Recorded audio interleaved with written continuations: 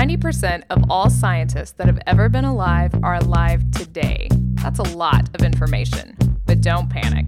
It's not an exact science. Hey, Shannon, how are you? Doing pretty well. How about yourself? Oh, not too bad.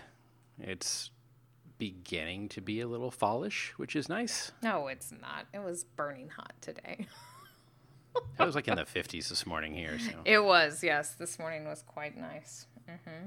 Yep. Speaking of outside things, I put my chickens in lockdown, which is pretty funny. They're in trouble, which they're no, what happened? Yeah, they're very upset about since it's so nice outside. I had been getting less eggs, and I just assumed it's because it was still super hot. And then my husband said, "There's an egg over here by the lawnmower." I was like, "Oh, okay." And I walk over there. There wasn't one egg. There was 16 eggs. And so now I lock them up every day. And if they all give me an egg in their nesting box like they're supposed to, they get to go out at night. And if they don't, no dice. Wow. Making those chickens work. Dang straight I am. And my neighbor, who is my chicken guru, she's like, "Oh, did you get the glass of water and float them to see if they were okay?" I said, "Oh, God, no, I'm not going to eat these things," because I had taken them, all 16 of them, back to the back of our property, which we back up to a whole lot of just woodlands, and I threw them for fun and stress relief, and a couple of them bounced and rolled. Oh. Yeah. So that's what I've been doing. Yeah. Yeah. So it has been lovely outside, and that's what we're doing. Mm-hmm. Well, very good. So you made the mistake of saying, "Why don't you come up with a show topic this time?" Man, yeah. That's why I wanted to tell that funny story so I can remember what it's like to laugh. Mm-hmm. And I said, "Why don't we talk about div, grad, and curl?" Oh. And I said, that text was meant for somebody else, right? Well, it was funny because you said you didn't put any notes up for this show. And I said, because you have a meteorology degree. Oh, to which I responded, I also got C's in some classes. So there you go.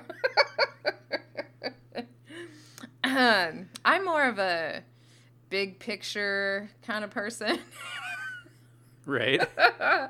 Less of a details oriented. Mm-hmm. This is, yeah. I will say, my friend and I used to sign off our emails, and we still do sometime. She was J-Hat, because her name is Gina with a J. And I became S-Hat, which was even funnier to write out, so. Yes. So that's my nerdiness with respect That's to... just a couple letters off from how I sign some of my emails. But yeah. So that's what I have to contribute to this, and you go ahead. No, and I mean, we're not going to do hardcore math on the show here, of course, but I think getting a conceptual understanding of these is actually not too bad. Yes. And can also make you sound really fun at certain types of parties. Yep, those meteorology parties where they used to play the old Weather Channel Local on the 8's music in the background. Is this the party you're talking about? That would be the one. Excellent. Or the one with anybody that does fluid mechanics, continuum mechanics, any kind of aerospace people. Mm-hmm. Yep. So, wild and crazy crowds. Exactly. But I mean, they are worth talking about because really the mathematical operations that are these things represent a whole lot of the natural world. Well, and the first couple, I don't really hear curl so much, but the gradient and divergence, that's something that we can use colloquially. People do, having no idea that it's actually a mathematical operation. Right. Mm-hmm. Exactly. I find that, well, yes, that is very true. Our paths diverged. There you go. Is one that you often hear. Mm-hmm. This gradient of my hair color changing with right. age. Exactly. So, I mean, we've taken how many hours of classes with this? I'm just interested into how you are going to distill this down. And if this is our next 12 shows or what? I mean, mathematically, this is probably, I don't know, a 3-hour course in vector calculus. It's not the whole thing, but it's the heart of it. Right. I was going to say, that's just working it, not applying it. Yeah, and then we spend a few semesters applying it blindly, Yep. and then maybe one semester applying it with understanding. I never took that semester.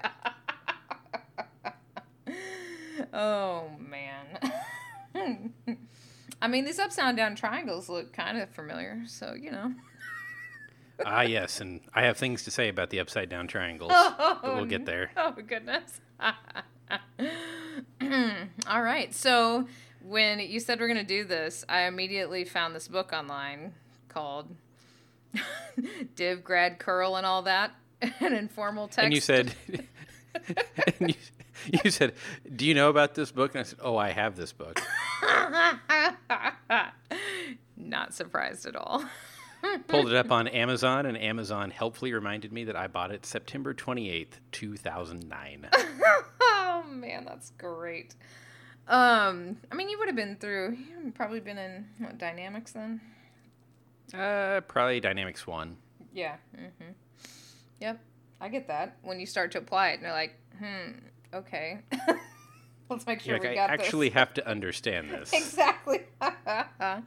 Except the operations of it are much different than the applications of it. Right, and this is something that I'm becoming, well, one, we've already established, I learn by doing and seeing. Mm-hmm. Yes. So I've done a couple of MetPy Mondays that aren't out yet, but they will be out shortly after this, where we're kind of doing this. We're taking some vector fields that we create, and we're calculating some of these operators on them and plotting it. And be like, okay, well, what should happen if we change the wind vectors over here? Okay, well, let's compute it. Like, let's don't make these chalkboard drawings of, well, it should do about this. Like, no, let's compute it and convince ourselves that we understand this.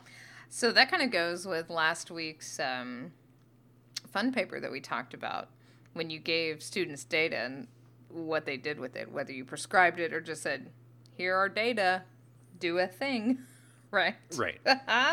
That's very interesting. And I thought, I need to do more of that. Like, just do the thing. Well, and it really is not a great service to the students because if you make a chalkboard drawing and you say, okay, here's a 4-quadrant jet streak model. We've got convergence here and divergence here. The students can kind of squint at it and go, yeah, okay, sure. And then they take dynamics, maybe the next period they go to their dynamics class from their synoptic class, and they're doing this weird Laplacian thing, and they don't see that these are connected. It's the same thing. Yep. Because in the class, we're doing symbolic math, and we're not actually calculating or plotting anything. And in the applications class, we're drawing pretty pictures with our colored pencils and not thinking about it in terms of mathematical operators. This is going to actually bleed into our Fun Paper Friday. And the whole point of, like, that's sort of how native science approaches stuff, that it's all holistic, but it's like we turn our brain off at the end of that 50 minutes or that 75 minutes, and we as educators do a very poor job of showing the interconnectedness of those things. Looking back, it's like, oh, but like, why wasn't that said more or pointed out more? I struggle with trying to understand if time away from this to look back on it has given me understanding, or if there was like a better way to approach it when we were in it to gain more understanding of that connectedness between the mechanics and like the actual, processes. Right. And I'm not sure either, honestly. Mm-hmm. It's been long enough ago that yeah, I couldn't tell you exactly. Yeah. Mm-hmm. Yes. The benefit of hindsight, I guess. Right. But the deal is, for anyone that's in the thick of it now, it does get better and it will make sense. 20 years later. Hush, it might have made sense 10 years ago. I don't know. I almost said we weren't doing this, but we were doing this almost 10 years ago. Yeah, I would say it's not 20 years for me, but it's a full decade since I graduated. Yep. It's not 20 years since I graduated quite yet either. Right. So it really does get better, maybe 10. Yes. I really think so. Like, just letting it marinate, which is really, I think, an important step in all of this, because it is a lot of info, but just letting it marinate and always asking yourself, okay, great, I can mechanically do this, but what does that mean? I've got these vectors. What does that represent? What is the gradient in this, scalar field or whatever? Well, and doing the exercise of, I'm going to create, I'm just going to write down on a piece of paper 16 numbers, a 4x4 grid. And I'm going to, by hand, calculate the gradient. Now you sort of understand. You can say, I expect, because I created these data, I expect the gradient to look like this. And you calculate it, and, well, does it? Did you do it wrong, or is your understanding wrong? Really helps, I think. I think so, too. It always seems... This is funny. I had this conversation twice just in the last 2 days. The part of teaching where you make the students either teach each other, or do this presentation on this stuff before you talk about it. And it always seems like a professor is getting out of doing the work. But it truly is like one of the best ways to get your mind wrapped around it, as opposed to being like, here, do this whole page full of homework. But like, here, you make up the homework problem and then work it out. Oh, yeah. Mm-hmm. And I find, and too... then grading it is twice the work. Yes. That is true. But I also find that, people are like, oh, well, they'll make easy questions. But they don't. Students don't do that, actually. They make very good questions. And so it is twice the work in grading it, but it's also twice the understanding, I think. Well, and if you're a student and, you're assigned problems 3, 6, 12, 11, and 18, do the others. Yeah. Mm-hmm. Exactly. Just because they're not going to be graded doesn't mean you shouldn't do them if you're having trouble with the concept. That's what they're there for, to help you learn the concept. And it's probably what your professor is going to pull the test questions from. Now everybody just dropped out of listening to the podcast. They're like, they just gave us homework. This is lame. Right. Oh. So the first one that we want to talk about is the gradient. Okay. Great. You take the gradient on what we would call a scalar field, which just means a grid of numbers, single numbers. Mm-hmm. So in meteorology, temperature. That's a great one. Yeah. Yeah, exactly. I mean, this could be anything too, though. Oh, yeah. It can be the height of topography, the height of a contact, pressures underground. Wind speed, anything that is a number, not a vector, you can take the gradient of. Okay.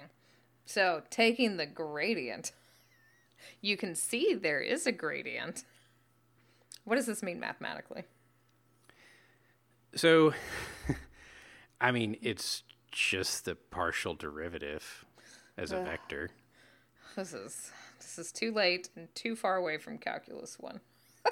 All right. So what a derivative is, just the change in something. Yes. Yep. So you look at your numbers on your piece of paper and you go to the right in the x direction and you say, how much did it change?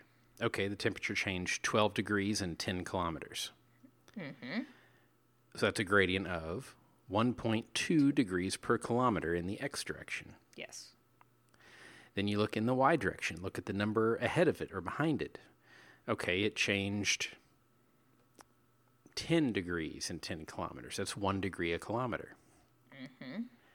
So with the combination of that change in x and y, and optionally z, or any number of dimensions, Ooh.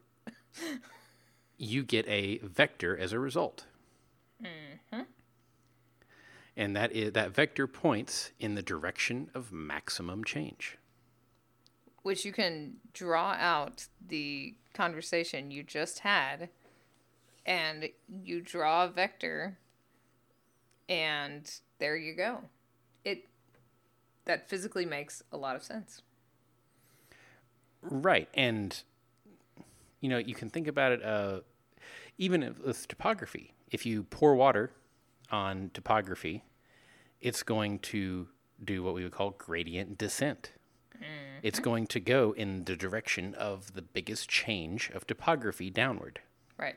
Exactly. This is the thing that makes rivers avulse and change, that's rivers changing their direction because they're looking for that highest gradient. Right. And so we call this the gradient, but like I said, it's really a partial derivative. So when you write it out, it looks a little ugly. You got the partial of the thing with x plus the partial of the thing with y plus the partial of the thing with z. And then we get into these hat things that you were referring to, I hat, j hat, and k hat, mm-hmm. which those are unit vectors, right? Right. They're really a mathematical notation that's necessary to be correct. But it's just saying I hat is a vector of length 1 that tells me what direction is x. Right. J is y, k is z. Yep. Mm-hmm. There's nothing special. They just say, hey, we got to orient this coordinate system somehow, and these are vectors that point in that direction. Mm-hmm. But writing all of that every time gets really old. Oh, so old. Mm-hmm. So we define something called the vector operator. Ooh. Which is the upside down triangle that looks kind of like a tornado. I didn't know it was called Nabla. That's what it's called? Well, so it goes by a lot of names. Now, this is an intriguing math story. Right. Mm-hmm. So, I want to call it a del because it's an upside down triangle, but that's sort of talking about change, but... Yeah, so some people call it del. Right. Which is fine. Mm-hmm. Some people call it nabla, which is a Greek harp. Oh. It looks kind of like a harp. Okay. That's my preferred name for it. Who came up with this? Is this Newtonian or... Oh, you're so close. It's the other you're so guy. Close. So I looked into the history of Nabla because what else am I going to do on a Monday night? Exactly. And there is some debate over the first use of Nabla, but it seems to be widely accredited to Hamilton of the Hamiltonian. Really? Yes. Huh. Okay. But then there's one more name, which is my favorite. Well, it's not the one I would ever use, but it warms my nerd heart. It's just like me walking around saying Octothorpe. Yes. Okay. Give it to me. Which is the Atled.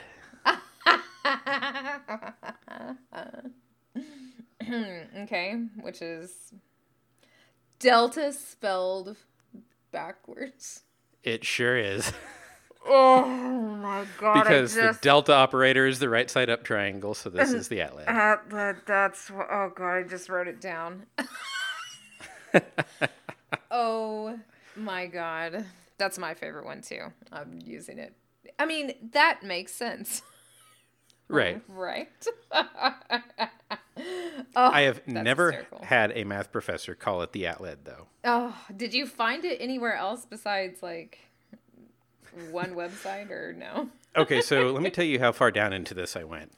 I read a very lengthy mailing list bulletin board transcript from 98. Yes. From a University of Illinois mathematics department listserv. Oh my gosh. that went into great detail about the names of this operator. Oh, that is... I love that that still exists on the internet. The internet's amazing. Half the people that participated in that forum are emeritus, I'm sure. Oh, hush your mouth. That's when I graduated high school. Maybe more than half. God, that's so good. Well, and that half definitely still has AOL email addresses. Oh, yes. But that's where I first read the Atlid. Atlid. Oh, that's so good. Okay. So anyway, instead of writing all these partials, you can do nabla times your field. And that gives you this grad back.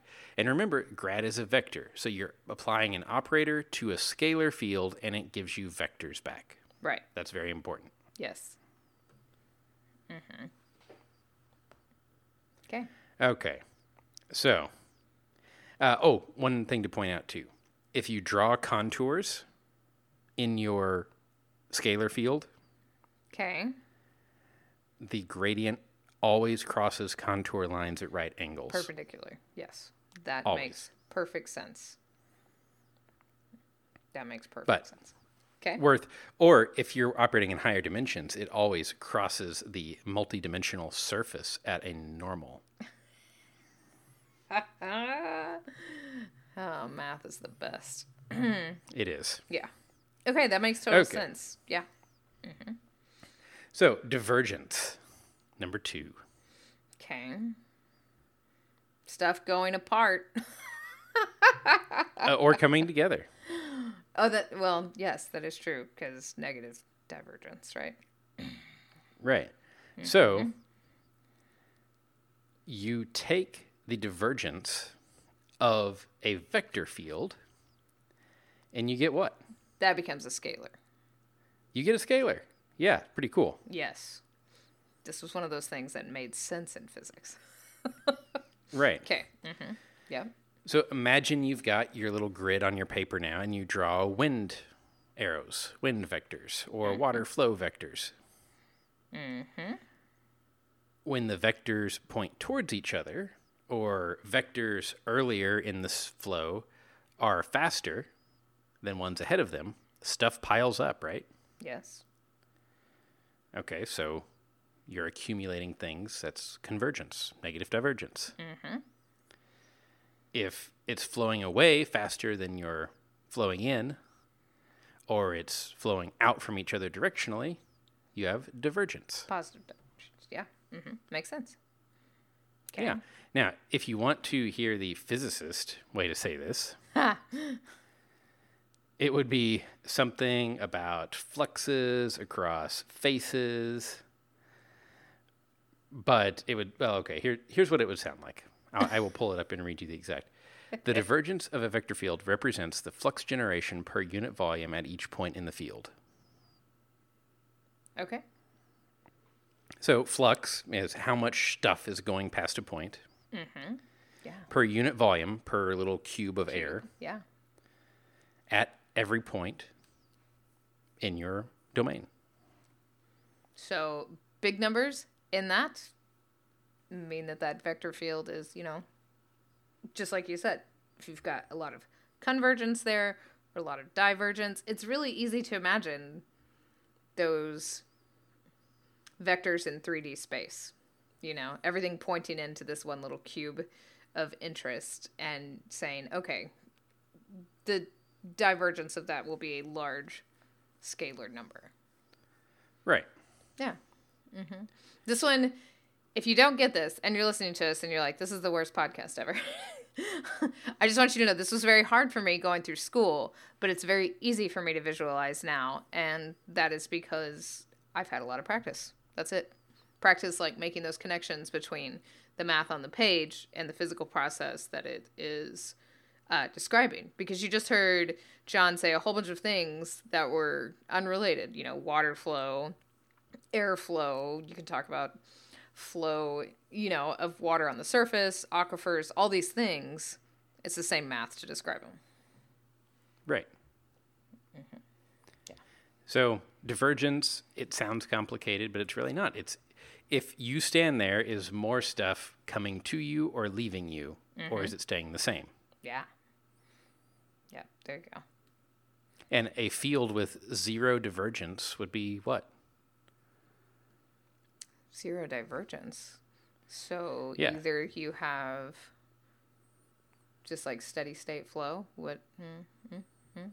Yeah, so like every velocity is the All same. the same. Yeah.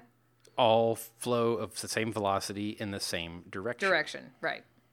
Yep. And mathematicians have a word for that. Yes. Is it Say at? solenoidal field. Oh. Solenoidal field. So somebody needs to throw that in an area forecast discussion. Something about solenoidal winds. Absolutely. Because that brings to mind a corkscrew, basically. So that's very interesting. That is an... And if something has a zero gradient, what would that be? Oh, so if you have zero gradient, all the values are the same. Yeah, so it's constant. Yeah. Just like when you're taking a derivative in regular old math, if you take the derivative of a constant, it goes away. Yeah. Well, it doesn't go away; it becomes zero, which is a It's thing. But yes. we stop writing it. Yes. Exactly. And if we're writing divergence, oh, here's the real test. Do you remember how to write divergence? No. DIVERGENC. So it's nabla dotted with your field. Oh, okay. Yep. So use the dot product, Dot products. which is just vector multiplication fanciness. That is so hard to explain. Have we talked about... We've talked about dot products and cross products on here. I think we have, but you take the x components, multiply them, add it to the y components, multiplied, add it to the z components, multiplied. Boom. There Dot you product. go. Yep. Gotcha. Okay. Yeah, man, this is bringing back some intense homework PTSD for sure, but... And you can get the book, Div, Grad, Curl, and all of that, and get some nice example problems to work. Oh, it's already in the cart. Just some light reading before bed. No big deal. But we Right. haven't finished, right? Now we get this weird one. Oh, curl. Okay. Curl. Okay, so curl sounds like it should do something about spinning, right? It sounds like it's moving vectors some direction. Okay. And that's pretty much it. And I'm sorry, but when I think about this, even though I know it's not quite it, but I just always think of our large Russian dynamics teacher making these motions with his hands to try to indicate, what you're doing when you're curling something. Right. And it warms my heart. Yeah, so you take your right hand and you extend it out in the direction of your first vector, and you rotate the fingers in the direction of the second vector, and your thumb points in the direction of the resultant. Right hand screw rule. Right hand screw.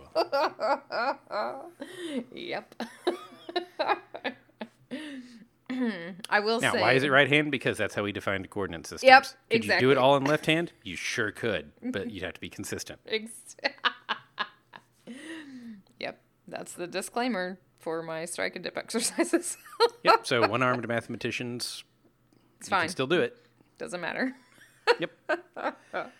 And I love the resource I found to review some of these things. It had this sentence in it, and I love it.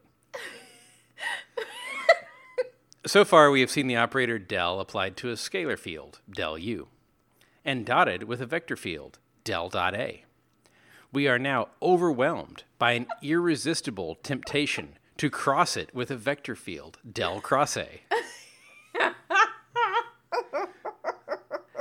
This gives the curl of a vector field. Oh, man, that's great.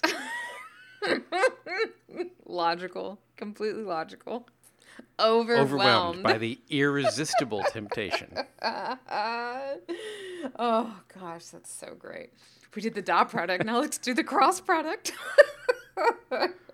It's the next logical step, as you said. That's what mathematics is, right? Exactly. We're going to exhaustively prove everything. I will say that I quite enjoy curls. Right.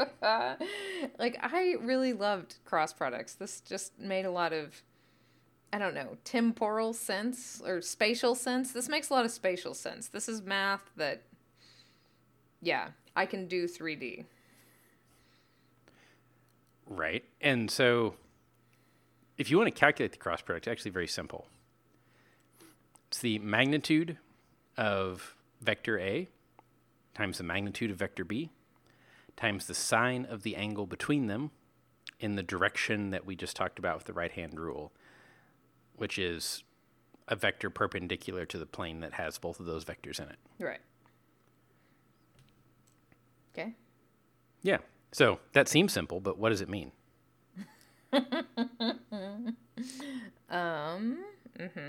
Yeah. So, yeah. Okay. Or, well, okay, I mean, if you really want to do it and not have to calculate the angle between all these things, you can do this whole determinant nonsense. Mm-hmm. Remember calculating determinants? Oh, gosh. I've really blocked it out. Yeah, you draw a matrix with I, J, and K, del X, del Y, del Z, AX, AY, AZ, and then you do this stuff about crossing right to left and left to right and subtracting yep, things. Yep. Yep. You can look up the formula. It makes for horrible radio. It makes for horrible homework, too. No, that's the part that I actually, I really, matrix algebra was very fun. But now you got vectors thrown in there. Well, what's a matrix but a way to describe vectors? Exactly right. What's a tensor but a way to describe a matrix of vectors? Yeah. Oh, boy. This is really making a lot of sense, actually. But, I mean, this one, oh, yeah. You could get some... We talked about tornadoes because that little thing looks like a tornado, but this is the math of tornadoes. Right? Yeah, so, draw what the vectors, velocity vectors of water would look like that's going down a drain. Mm-hmm. Yeah. And you would see that that water is rotating about some axis. Mm-hmm. And the circulation of a vector field around some closed curve is the curl. Yeah. Which also we would call vorticity. Dun, da, da, da. If you do it per unit area, it is vorticity. Makes sense. That's why we learned it. After you start getting into those path integrals, remember those? The integral symbol with the little circle on it. Oh yeah, yep. That was. Where you integrate along a specific path. Mm-hmm. Man, almost like a tornado. Yeah. Uh-huh. So that's Nabla cross vector field. I don't know if there are nerdier things you've said, but I'm sure there are, but that one's really funny to me for some reason. And what would a field with zero curl be? A straight line. It doesn't have to be. No, it doesn't have to be, actually. You would have opposing... I'm trying to figure this out. Opposing vectors? Well, if a field with curl has circulation... Right, so you wouldn't be circulating... So it's still the same, like, steady state, right? It's irrotational. Oh, okay, yeah, so... against each other. Yeah. And then, opposing let's forces. do it. Okay, this makes sense. I had to keep going on that one for a minute. Let's do a bonus. Because I didn't warn you about the bonus. Oh, no. Look, I already failed and I've been warned what we were talking about. Okay, so we can take the gradient of scalars and get what? Vectors. Vector field. Okay, and we can take divergence of vectors, right? Mm-hmm. So I can compute the divergence of the gradient of a scalar field. Oh. Okay. Yeah? Because Yeah. the gradient gives me vectors, calculate divergence of that. Divergence of the So gradient. I am calculating how much my gradient is confluent or effluent. Okay. You're calculating a gradient flux. Ooh. Yeah. And that looks like, so we said that the grad is nabla, call our field, I don't know, Z. Nabla Z. Mm-hmm. And div is nabla dot vectors. So this is nabla dot nabla Z. Okay. So we simplify that when we write it and call it nabla squared. It's not a squared in the traditional. Yes. Well, I mean, it sort of is because you're taking the second derivative, sort of. Mm-hmm. Oh. But so nabla squared is this operation, and we call it the Laplacian. Yes. I knew this felt familiar. I knew I'd seen that before. Yep, it shows up everywhere. Yes. Yes. When you start writing differential equations to describe anything, you end up starting with nabla squareds in there somewhere. The diffusion equation has it. So if you're calculating diffusion of something, which is the same as heat flow, shows up in quantum mechanics a lot. It's great in image processing. Like if you're trying to find the edges of something, you take the Laplacian of the image, because what's an image? It's a scalar field. Yep. Yeah. Mm-hmm. And you get the rate of change of color is the gradient, and you get how much that is concentrated or not in an area of an image. And that helps find edges. There have been some I go to a lot of math talks because I don't understand them. And thinking about what you just said made the last math talk I went to make a lot more sense, because they actually will like animate that.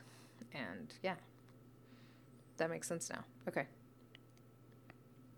Yeah. So the only requirement to do this is that your field, you can differentiate it twice. Mm-hmm. Which most physical fields you can. Yep. Boy, we did a lot of homeworks with this. Yeah. Mm-hmm. And I mean, you can go further down the rabbit hole, which we won't. That was that last math talk I went to. Yeah, so there are some restrictions, like, okay, you have to be in Euclidean space.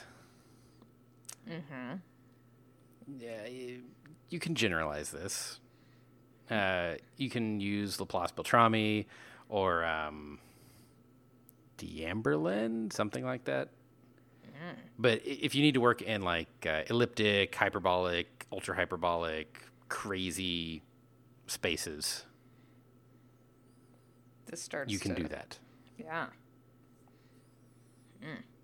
I'm definitely going to go down an ultra hyperbolic rabbit hole.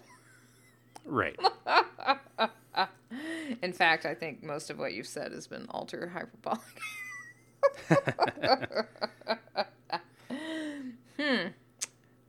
Interesting. Okay. That wasn't as traumatic as I thought it was going to See, be. it's fun. And you're right. I did remember a lot more than I thought. The vorticity one I got real excited about. But if we taught a little more like this with, let's get a gut feeling, a conceptual feeling.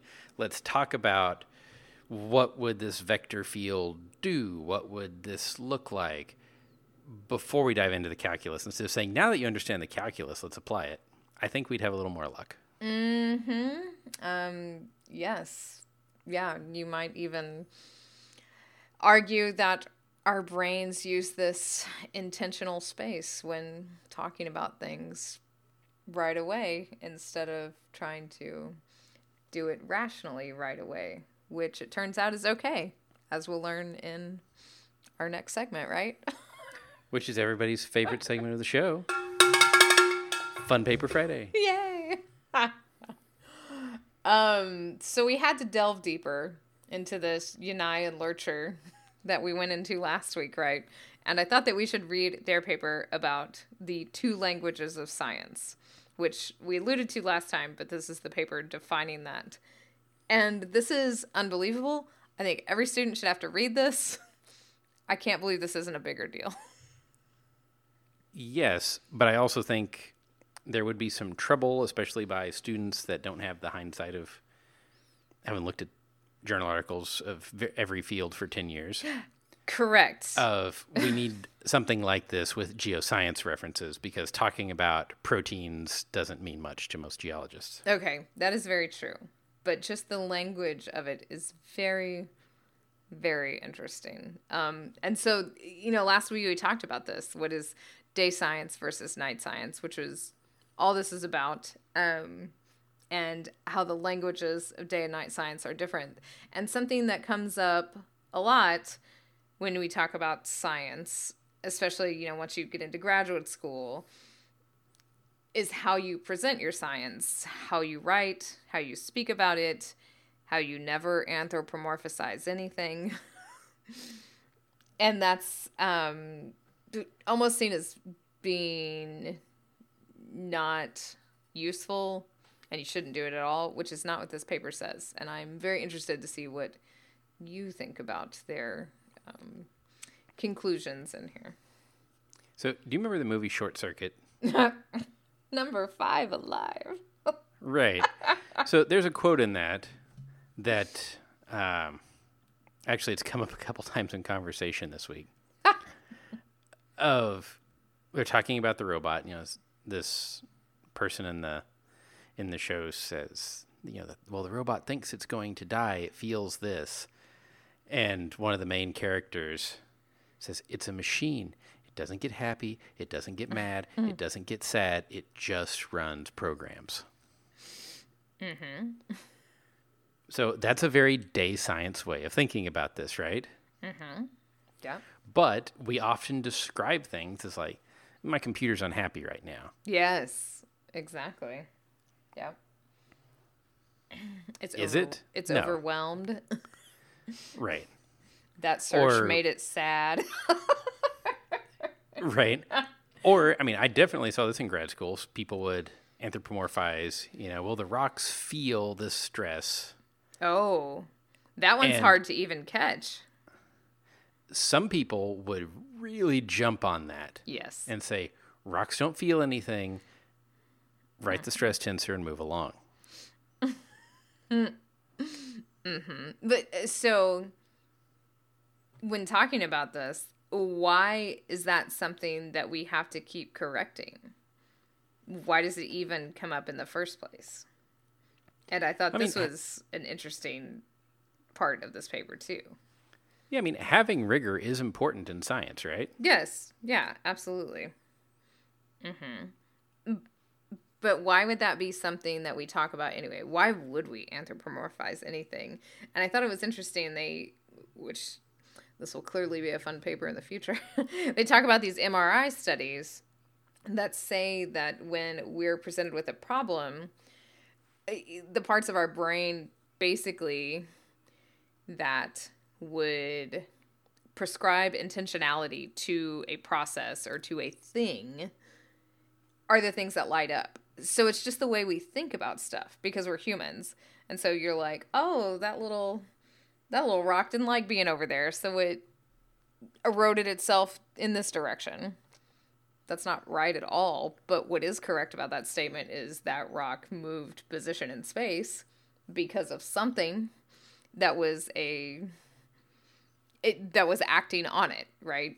Not positive or negative, but it was a force that was acting on it. So it's interesting to think that that's where we initially take our brain when we're thinking about stuff, and then we can translate it, as they say in this paper, into day science language. We know that rock didn't not like being where it was, and that's why it moved. But you can translate that into talking about the gradient of the topography and why it eroded. Right. Well, and it helps us to think about, in this night science thinking, trying to come up with creative ideas for what we think might be happening or what we're going to test, to think about, okay, I'm an air parcel. I'm getting blown up the side of a mountain. So what's happening? Okay, I'm expanding. I'm adiabatically cooling. So I'm going to start condensing. Okay, well, that's going to release latent heat. So you start thinking through these processes as if you were the whatever you're studying. Right. And it really does help. It really does. And this is really funny because this is where my interesting, not haha. This is where my native science class lives. Because in like Western science, the metaphors, they have this great paragraph in here where they say we speak in metaphors, and they put in like 4 metaphors in a sentence, and it's very hard to catch them. Just like you were talking about. Just like the rock feels stress. That would have been hard for me to catch as a metaphor, but it is. And so, native science is the language of metaphors. A bunch of the metaphors are animistic. They're not mechanical. Thunderstorms aren't freight trains. They're horses galloping. And that's where this class lives, because those students that take my 1,000 level intro science with a lab don't need to understand the language of day science. They don't need it. They're not going to work in that field. It's not something, they can know it exists, but it doesn't help progress their understanding of science. But the night science way of talking about it absolutely does. And it's really cool that, to think that those people can go and take the night science part and maybe have a better understanding of science as they go about. And most of them are accountants. I don't know why this class attracts so many accountants. But as they go out and do accounting, it is very interesting, And then the one person that actually changes their major to geology every couple of years, which happens, then they can be like, okay, I understand this night science part. That was cool. Let's turn that into the day science rigor of what, a geologist would do. Right. Let's take said pet and look at minerals under a microscope and talk about extinction angles. Exactly. Yeah. Yeah. This is so cool because you so often, like they say in here, get chastised for prescribing intentionality to these non-living things. But it's how we think of humans, and it can help us be more creative when trying to approach, and what we talked about last week, when trying to just find a problem to look at. Right. And did you go watch this thing they talk about in here, this Hyder simul animation? No, I didn't get to it, but I did already make up a really funny story in my mind just on their figure. So everybody join Shannon in going to YouTube and looking up Hyder, Heider, simul, Simmel, animation. Mm-hmm. And what you're going to see is an animation from the 40s of 3 shapes in a box, and they move around. These are just movements of shapes. There's no anything about it. It's just pictures that were taken of these shapes being placed various places. But I challenge you to not start coming up with a narrative and being like, ooh, that guy's angry. Exactly, because the big triangle hits the little triangle, and it looks like he comes back to hit him again. Yeah. Mm-hmm.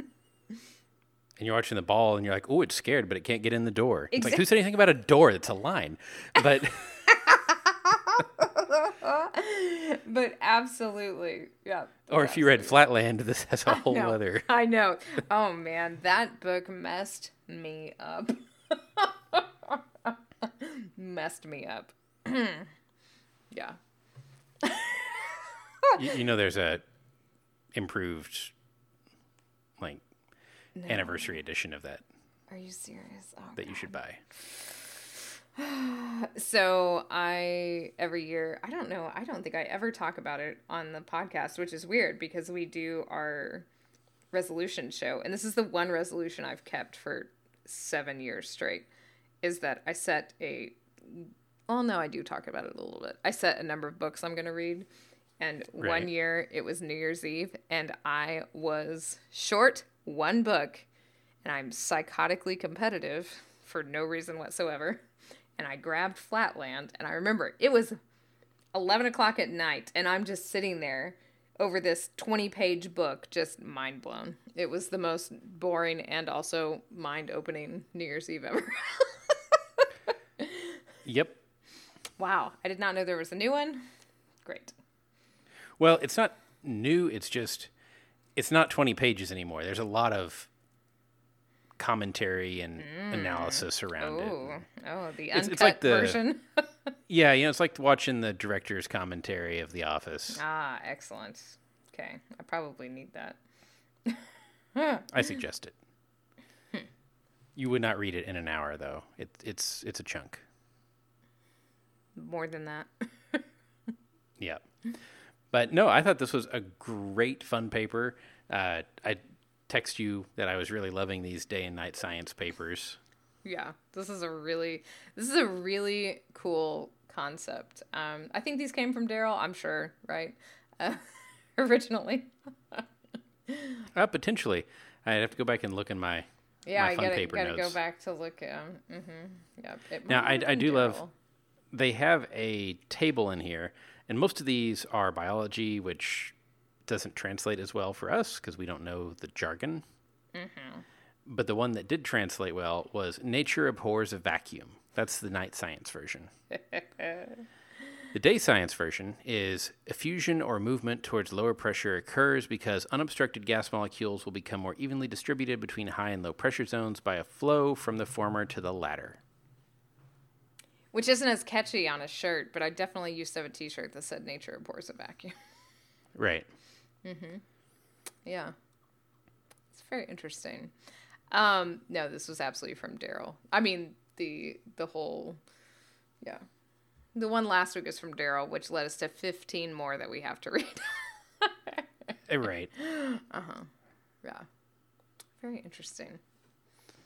Yeah, so if you've got your own day-night science things, book recommendations, or just want us to check your homework on DivGrad and Curl, Shannon, how can they send that in? Send that to John at Geo_Lehman on Twitter. I'm at Shannon Doolin. You can email us both, show@don'tpanicgeocast.com. And sometimes we're hanging out in the chat room, the Software Underground, the Don't Panic channel. Thank you always to our Patreon supporters for keeping us going. You can do so too. Patreon.com/don'tpanicgeo. And until next week, remember, don't panic. It's not an exact science. Any opinions, findings, conclusions, or recommendations expressed are solely ours and do not necessarily reflect the views of our employers or funding agencies.